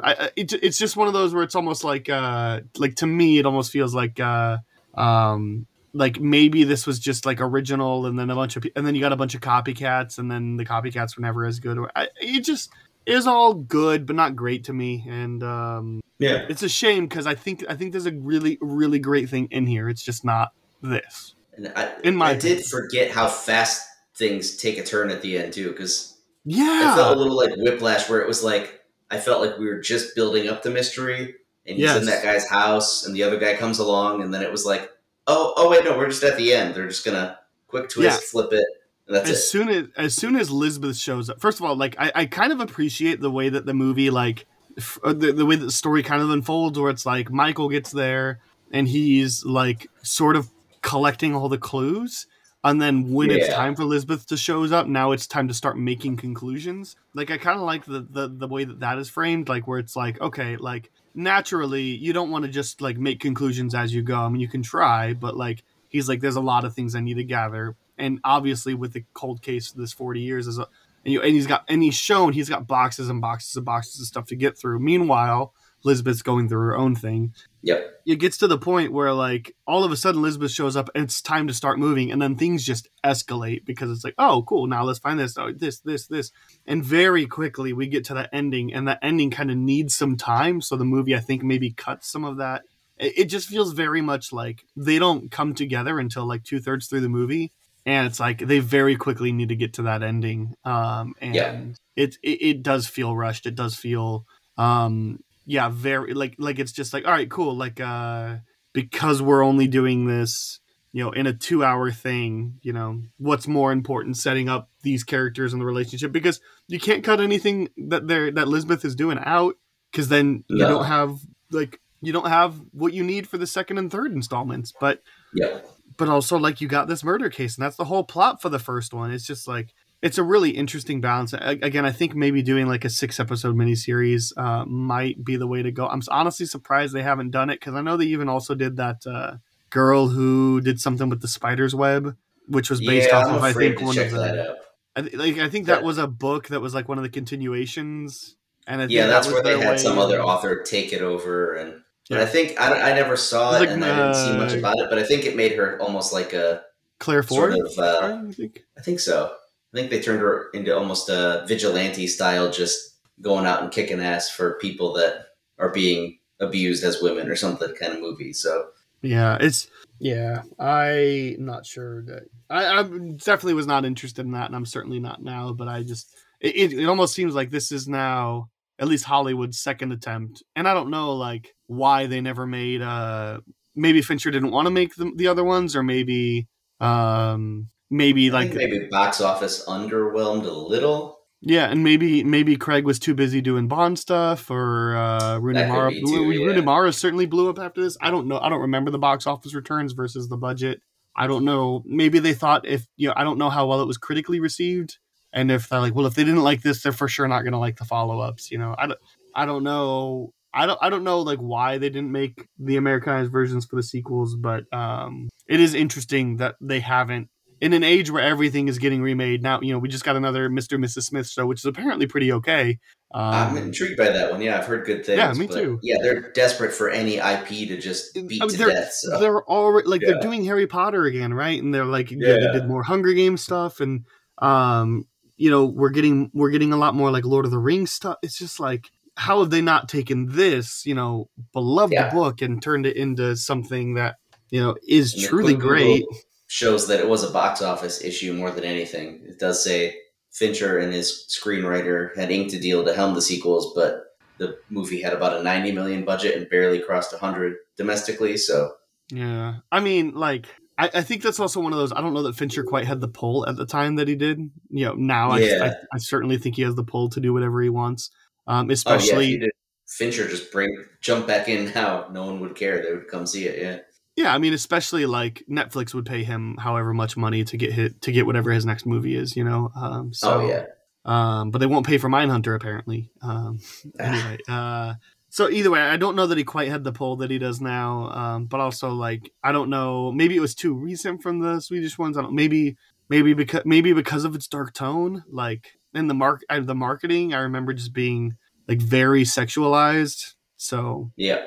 That's another thing I need to see the remake for. I'm curious because they definitely in the book for sure, and I want to say in the American remake had a little bit of that at the end where Blomkvist was kind of hung up and seeming dead to rights, where the killer was a little awkwardly sexual towards him while being about to kill him, and it didn't go fully into anything like what happened to Lisbeth, but there was some just slight sexual stuff kind of snuck in that they didn't do in the Swedish one. So I'm curious if the American one had that or not. I can't remember.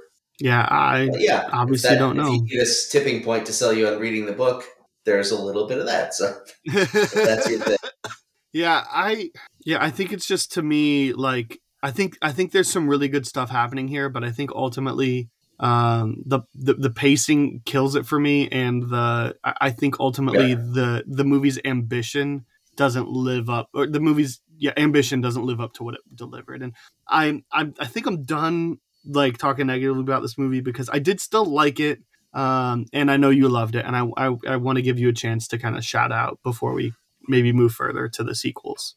Yeah, I think part of it may also be my love of the book kind of pulls into the movie. And it's funny, you can go both ways. When you love a book and there's a movie that maybe doesn't quite hit on everything, sometimes it can make you get mad at what they changed or what they excluded. But I think other times you just enjoy the book so much that you enjoy watching the visual representation. And if the parts they did do are done really well, that kind of pulls you in. So I think that contributed for sure to me loving that movie. I mean, you're not alone. As a 7.8 on IMDb, which is not nothing. Okay. You know? So like, I think most people at least like this one. I think even more than I want to say the Fincher one had like a 7.1. So I mean, like, I know people really like this one, and like, that's fair. I get it. I liked the movie too. But yeah, I do think maybe it's one of those that like, it was meant to be seen on TV, so you'd have a little bit of a break. I don't know. Like, I just, to me, I did not. That could be. After I watched the first one, I thought for sure that I was going to enjoy this trilogy, and I was going to, I have the box set, and a big part of me crossing these movies off my watch list is determining if I'm going to keep these movies or put them in my sell pile. And I got to the end of the first one, I was like, yeah, I probably wound up keeping these. I really liked that movie. And I got to the second one, I'm like, I think I liked that even a little bit more. I got to the third one, and I'm like, I will never watch that again. I'm exhausted, and I don't feel like I would watch the second one without watching the third one again. Again, I'm more likely to read the books, and I'm not even super. So I did wind up putting this in my sell pile, because I was also like, I think there's some interesting things in the first one. I can watch the Fincher version, like. Yeah. Anyway, is there anything that you wanted to highlight about the first movie that really kind of got you into loved it, that really like that we didn't touch on yet, that you're like, well, I think I really liked this, or we haven't talked about this yet, or whatnot? Like, I think we touched on most of it. Yeah, I think the two lead actors have a good chemistry together. The cinematography is great. I think the mystery is a little lacking, but the action surrounding it that they do when it does ramp up in those inconsistent ways is done well. The chase scenes and just the overall tension too. You do kind of get nervous for the main characters at points, even though coming in there's sequels, so they'll be fine. But they handle the tension well. So yeah, mainly that stuff. Cool. Then Girl Who Played with Fire, Girl Who Kicked the Hornets are kind of both like simultaneous or like very much connected. But anyway, I think I liked this Girl Who Played with Fire like just barely more. I would say my favorite of the three, which is the inverse of IMDb ratings. Okay. I think that this one, I'll say this too, because I had seen the Fincher one, and because of that, I was more interested in the sequels to see where does the story go from here. Like, because I knew the name, the girl who with the dragon tattoo, but I know that like American audiences didn't get the sequels, and I didn't know the name. I think it's even one of those. I think even as somebody who hasn't read the books, I could tell you the name of the Game of Thrones books. But I couldn't tell you the names of the sequels, before buying the box set or seeing it after a while. Anyway, I think this movie just does a really good job of kind of taking the next step, taking the next It kind of undoes everything that the first movie does. Like, it's one of those where it's like the first case doesn't really have any bearings, but it's like you get the feeling that Michael was a well-respected reporter before the events of the first movie, where he's like set up. So now he has like this extra status. Like, we're introduced to Lisbeth, who like we know a little bit about her like sexual past or trauma. It kind of goes into that a little bit more. We get the reveal of her father, like still being alive and being the one behind. Like, but it doesn't quite take the risks that I want it to, and it does still have some pacing problems, especially being the longest of the three. But ultimately, like this very much felt like Bourne Supremacy to me, where it's like, cool, we got everything established now. Now let's kind of really build up for the finale. You know, this very much was a second movie is a part one of a part two finale. You know, kind of like I feel like a lot of movies do this, or at least a lot of times, like a movie will get a second one, and it like will get that like, let's get going for the grand finale. And sometimes the grand finale, most of the time the second one ends up being the best, because you're getting your Empire Strikes Back and all that. Yeah, kind of Empire stuff. Strikes Back is a good example of that. But I was even thinking of recent examples of like Hollywood will make a sequel, and it'll be like, you know, let's set up for the grand finale, and the third one never gets made. Like Pacific Rim did that, where it's like, we're going to go to their world now, and we're never giving that third movie. Independence Day Resurgence did the same thing. Literally the same thing. We're going to go to their world now. I think The Predator tried to do that with the Shane Black one, and to me, it's just like, even then though, like I feel like a lot of times you get these like, we're taking this as an opportunity to build to the grand finale, and the ending of the second one happens, and you're like, let's go. Like I think it was just a good stepping stone. It didn't quite make like I didn't quite love it, but I certainly was like, I'm intrigued. It satisfied me. I'm ready for this finale. Maybe not today, but I'm certainly ready to see how the rest of this thing pans out. And I just thought it just teed the ball up well for the finale, and that's all it really needed to do. And for being the longest of the three, I actually think it felt the shortest of the three. It was definitely the most intense. It had the most excitement going on for it compared to the other two, I think. So that definitely helps keep the pace going. I do wonder if there's a better way to structure this, though. Again, let's say they're going to make it a miniseries. Maybe just make the whole thing a miniseries. Do like a 10-episode, 1 hour each miniseries. Could they find a way to more smoothly integrate even like the detective story to where it's not just done a third of the way through the story? Like, could they have the reason why Michael and Lisbeth working together is because Lisbeth has information about, or Elizabeth can help with the case, but Michael can help with the father stuff. What do they call the like secret organization? Like maybe there's a way that they can restructure and re-edit some of the like narrative to kind of make it all feel a little bit more cohesive, as opposed to the girl with the dragon tattoo and then what happens after. Like it feels like different universes almost with where it goes in the second one. Yeah. But again, like I also feel like that second one was just kind of setting up, all right, cool, now let's really send it home with the third one, and then by 30 minutes in, it's like, oh, cool, like all the stakes are gone, you know, because Zalchenko, or sorry, whatever his name is dead. Yeah, like, that really takes a lot of the steam out in that one. Yeah, now it's like, oh no, the big bad secret organization, like that they're trying to bust. I bet you I can tell you how the rest of this movie is gonna happen. Yeah, like, our big bad is dead. Like all they have to do now is finalize it. And anyways, we'll get to the third one. Anyway, I think the second one is just a little bit better paced. I think it's really interesting seeing Lisbeth is so like in her element in the first movie. I mean, and even like traumatized, and then to see her have to try to act normal to not stand out because she's wanted. I think it worked really well, and also seeing Michael in his full groove with the people at the Millennium, just really all working together. It wasn't a great movie by any means, but it did intrigue me a lot, and I did think it really set up for a finale well. It's got a lot of good pieces, yeah. I do like seeing that journalism side of things, and you're still getting the detective work, but from that side of it.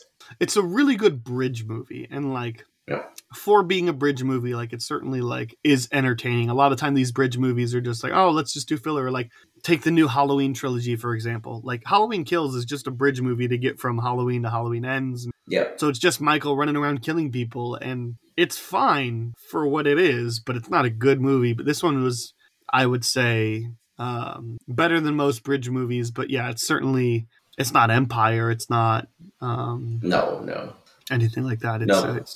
It's good. It's solid. It's, you know, relatively. Again, I think it's very similar to like the Bourne Supremacy in terms of like taking the world and now really just setting up for that finale. You know, So I think referencing the Halloween movies is interesting too, because the brother, goon, whatever you want to call him, character reminds me a lot of a Michael Myers and has that sort of unstoppable brute force. Everything you do to him, he's unaffected by it. Which scientifically I haven't researched, but I feel like even if your nerves don't allow you to feel the pain, some of the stuff that happened would have impacted him in some way physiologically, but it's a movie. Yeah. But he just, there were good horror, like it almost had horror elements to the movie where even at one point I think someone leans up against a wall and I half expected him to just like pop his arms through and pull her out, or there's just sort of that feel. Yeah, very Michael Myers-esque. You're right. Like he's never moving quickly or anything like that. Yeah. He just takes his time. Even when he's going up against that professional boxer, he's sort of like half in a boxing stance, but he's just sort of kind of throwing the punches and just sort of moving very calmly, very cool, collected. So he was intimidating for a bad guy. I mean, mentally he's not all there, but that almost makes him scarier. So. I did watch this movie. We're recording on Monday, the day after the Super Bowl, and I watched this movie Friday morning. And I think I've forgotten everything about this movie. Like that's another problem, which why I decided to put it in my sell pile. Was like it is just like I remember really liking it, partly because of just having a busy weekend, being a little bit sick. Yeah, the pacing, and then also like this third movie now, and it just I did kind of forget a lot of what's going on with a lot of the things. I don't have a reason to say like why I like this one a little bit more. Again, I think maybe just it felt a little bit brisker, and I think it was a great bridge movie. It's not a great movie, but it worked. Oh yeah. I'm struggling for different reasons. I watched the first one yesterday, and then today I watched 2 and 3. That'd be a great way to do it. Yeah.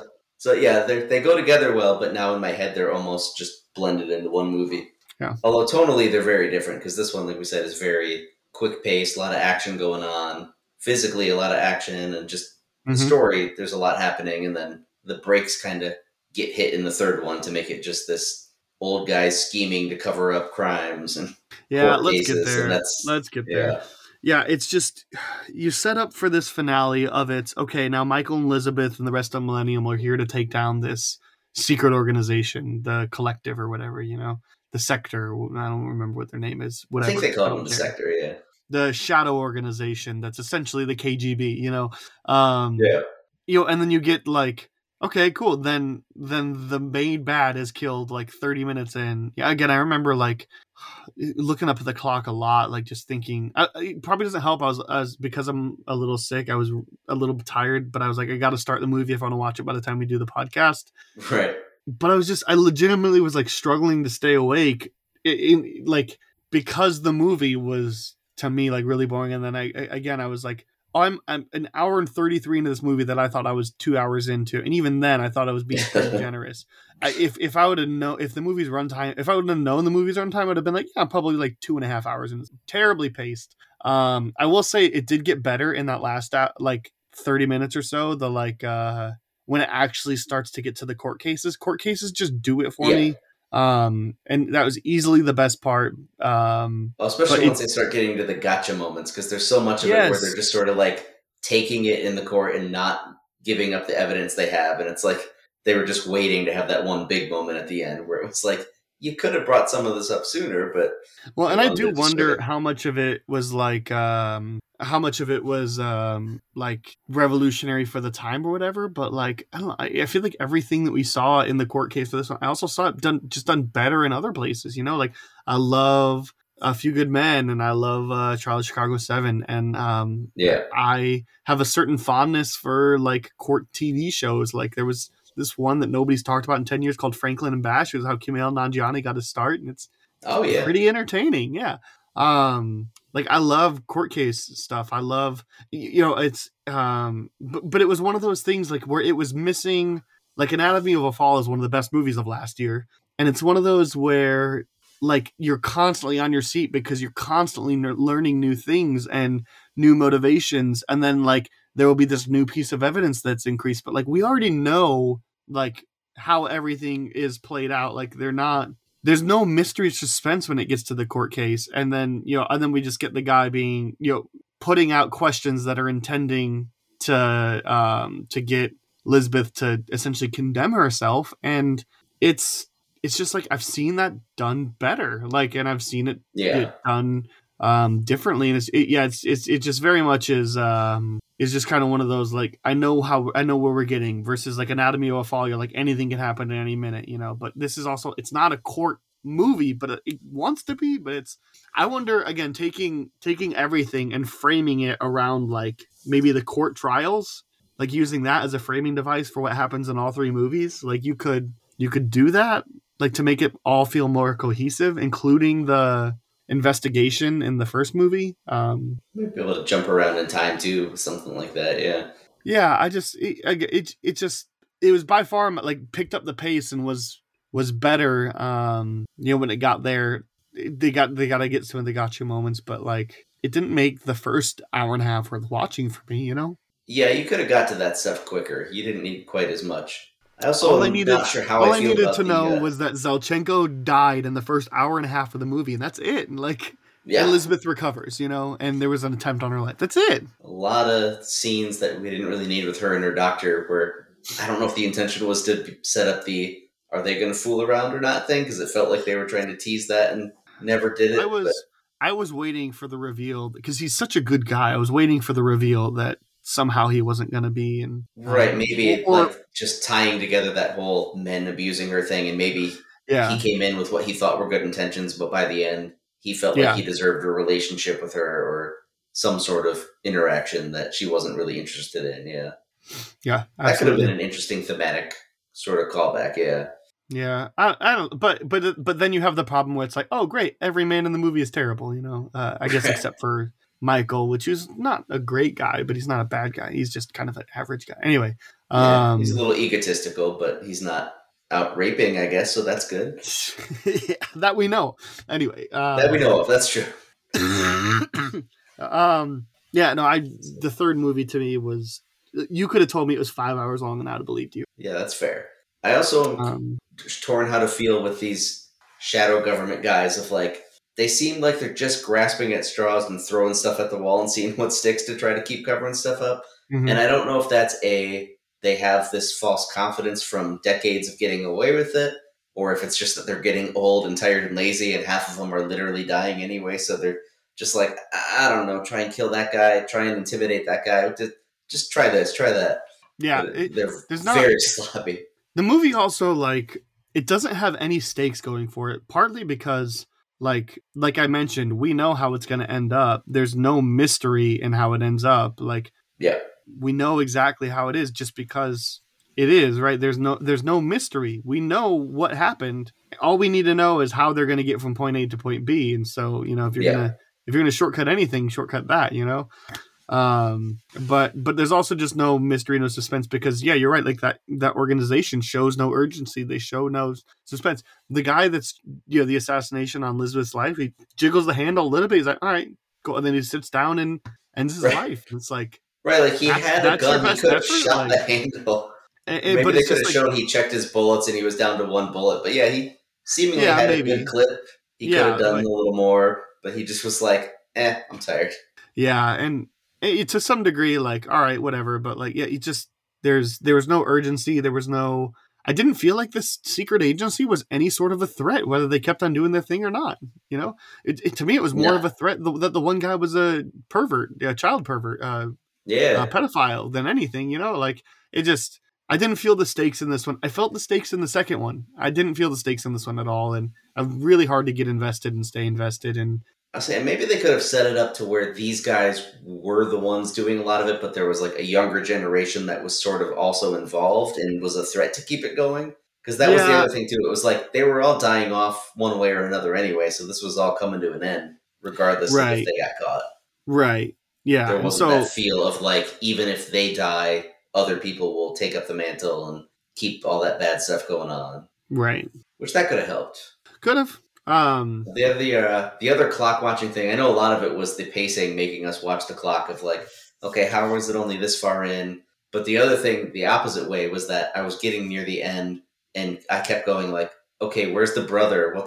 How have they not resolved him? Like, it's the last movie. There's this giant Terminator monster man out there, Michael Myersing up the world, and they just hadn't shown any resolution to that. And I kept looking like, okay, 25 minutes to go. 20 minutes to go. Where's this guy? He's a footnote. And then he's a footnote at the end. And also, why would she be dumb enough to go to that building on her own without preparation to begin with, when you know it's connected to the dad and that guy could be there? I mean, whatever. I was so uninvested by that point. I was like, oh yeah, that's right. He's still around. Okay, cool. Yeah. I did at least like that once she got caught in that stupid situation that she shouldn't have been in, they did a good job of, like, you saw her be like, okay, I got this pool between us. I need to use this. You saw her eyes darting left and right, kind of figuring out, okay, I can try to use that to my advantage. Like, it showed her being tactical as a way to kind of counteract his brute strength. And that at least was interesting. But yeah, other than that, the setup to getting those two back in a room together just felt very odd. Yeah, I agree.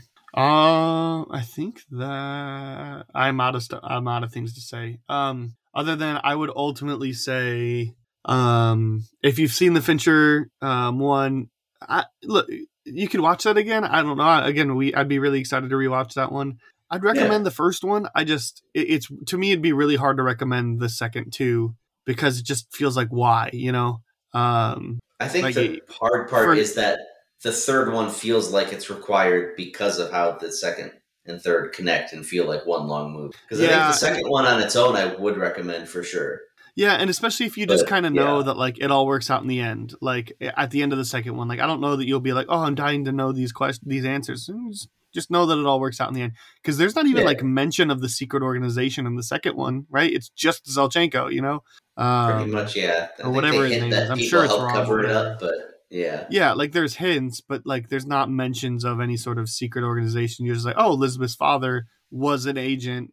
I just assumed, like, for the government or for the KGB or something like that. You know, it's just like, you know. I don't feel like they did a good enough job explaining why they were so willing to bend over backwards with this guy, like what they gained from it initially, having him defect and like what intel they got out of him, or because it just felt like they just bent over backwards to protect a giant a-hole that was just wreaking havoc for no reason. So yeah. So yeah, ultimately, I'd say like.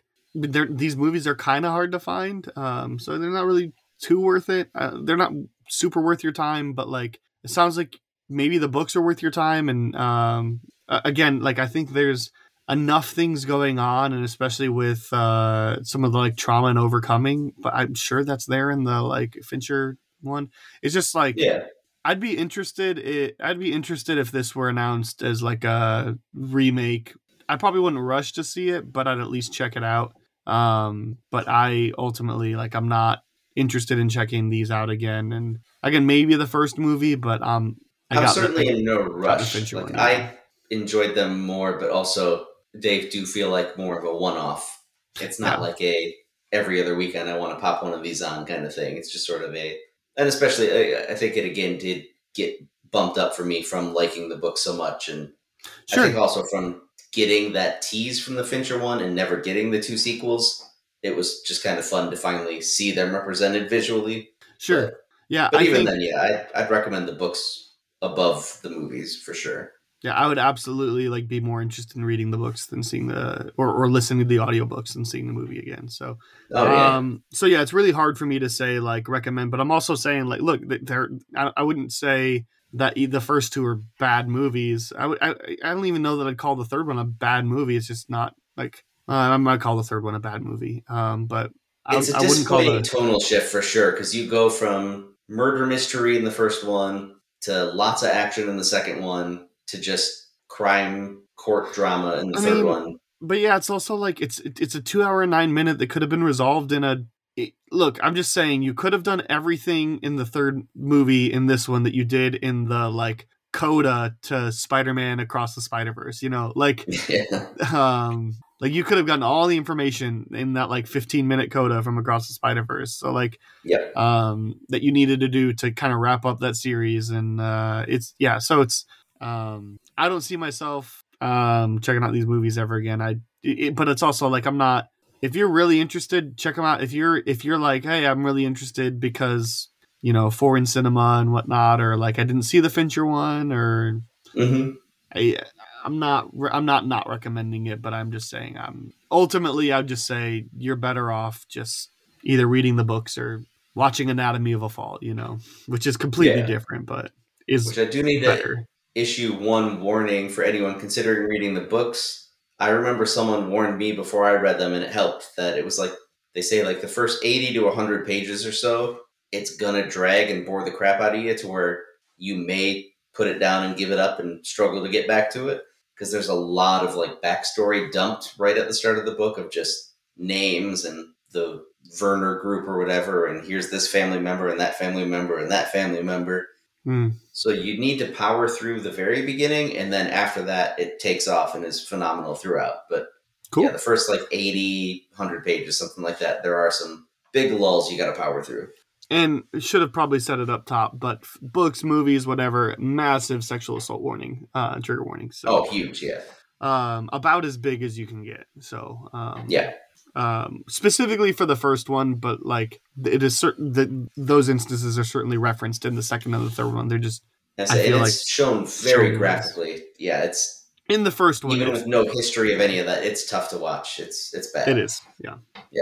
No B plot this week, which, especially knowing that this we're already at 2 hours, that I'm pretty happy about that call. I will say though, what I thought about doing for the B plot is just saying we already got Fincher's girl with the dragon tattoo. Let's fantasy cast Fincher's girl who played with Fire and kicked Hornet's Nest. But also at this point, I couldn't tell you 3 people to cast. But I would just say if you're interested, if you've seen these movies or read these books.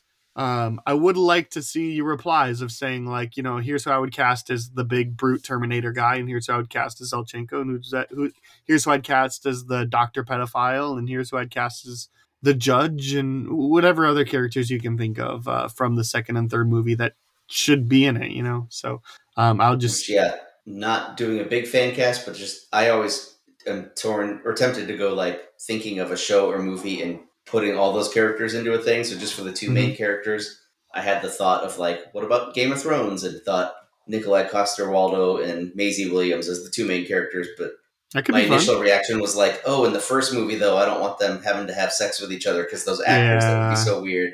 Yeah. But it was like, oh, if we're just casting the second and third one though, they never even see each other. So who cares? Yeah. And I was also, kind of going all the lines of like, you have to use any returning cast members from Fincher's Girl with the Dragon Tattoo. So that's what I was thinking, right? You have to make a sequel to that one. So keep Daniel Craig and Rooney Mara. Yeah. Okay, I like that. Yeah. Anyway, so if you listening at home come up with are familiar with the sequels and want to send a cast, then you can send that on Twitter, Blue Sky, Threads, whatever you'd like. Time for the spin-off, Jason. Want to see those, yeah. One thing in any area of pop culture you want to tell everybody to check out or to stay away from? I had thought about doing True Detective just because you mentioned the first season being the best one, or one of the best on TV. I've never seen any True Detective until this new season came out, and my wife and I started watching it. So I'm very excited to go back to that now. So they're anthology seasons. So they're not actually connected. No, my understanding is that there is a character in here in this new season that is the mother of Matthew McConaughey's character from the first season. Okay. My understanding is that. So there's maybe a little bit of a connection, but season 1 is like a combination, like present day and 70s, kind of like case that got away. Okay. Now we can wrap it up. Season 2 is a modern like gang movie, like very like Vice. And season 3 is another one of those like mostly back in time. Season 3 is pretty short, but yeah, they're very much like disconnected. But yeah, I do think there's like little strings, but I think it's very much like Fargo or something, but it's an anthology. So anyway, but I think that there's a small connection between 1 and 4. I haven't seen the new season yet, but I think 2 is super underrated. Yeah. I'm on to the finale, so I can't quite recommend it yet, but so far I've enjoyed it a lot. But I did hear that the director from season 1 was not happy that they had some weird forced tie-ins in season 4 to reference season 1. He thought it was dumb, so that's something. But and the director, like 4, the showrunner for a director that did a lot of season 1 episodes did No Time to Die. So if you like that movie, okay. But I haven't quite finished it yet, so I can't make that my recommend. So I'm gonna go just random dumb fun instead. And recently on a trip, I stumbled across this. I think it was from 2017. I didn't even know it came out, even though I'm a fan of theirs. Watched it on the plane. It was the Flight of the Conchords live in London. Yeah. I did not know they had done that. I thought it was some new thing. Watched the whole thing and then saw the year after the fact. But yeah, even if you don't want to watch the whole thing, the first 2 songs are phenomenal on it. So you can just pop it on, watch the first 10 minutes, see if you like it or not. But really a lot of fun. Very dry New Zealand humor, but the show is great. The music's great. Always a big fan of those guys. Awesome. I'm going to recommend some video games. 2 video games that are pretty like light and breezy, but also like a little bit of fun. And you don't have to have too much skill to play these. I don't know what exactly they're available on. I know they're on at least Xbox, but I'm pretty sure they're also on like PlayStation and Steam. And I don't think they've lost licensing, but there's 2 games that I played recently that are actually a good bit of fun. They're 2 Sherlock Holmes games. One is called Crimes and Punishments, and the sequel is The Devil's Daughter. You don't need any like Sherlock knowledge, like prior knowledge to play either of these games. Like my entire knowledge is seeing the BBC show. But even then it's unnecessary. It's just like, essentially you're just playing Sherlock, who frankly could be any detective in a lot of regards, solving a couple of cases. It's like 6 cases apiece, and it's intriguing, and it's very much like point and click, kind of like Telltale, but a little bit more involved than that. And they're pretty good. They're worth your 10-hour investment, probably $10 investment. So recommend both of those. Sounds fun. Yeah. Enjoy That's a a little wrap. point and click adventure. So yeah. Yeah, for sure. I don't know if they have it on VR, but if they did, yeah, check it out. I was going to say, if it's there, I'll find it. Yeah. That's a wrap. Remember, you can follow Jason on YouTube, as he mentioned. I'll have his Letterboxd handle in the show description. You can follow me on social media places at Schweik Castle. Remember, Sith Pop Writers Room is part of Studio DNA Network. You can check out other great shows at studiodna.media. If you're interested in writing for SithPop.com, send us an email at writersroom@sithpop.com. And don't forget to leave us a review on iTunes or Spotify. Rowan and May joining me next week to talk Love and Monsters and Black Christmas. And in 2 weeks, Robert and Caleb to talk about Roman Holiday. Thank you, Jason. Listeners, we'll see you next week. Bye.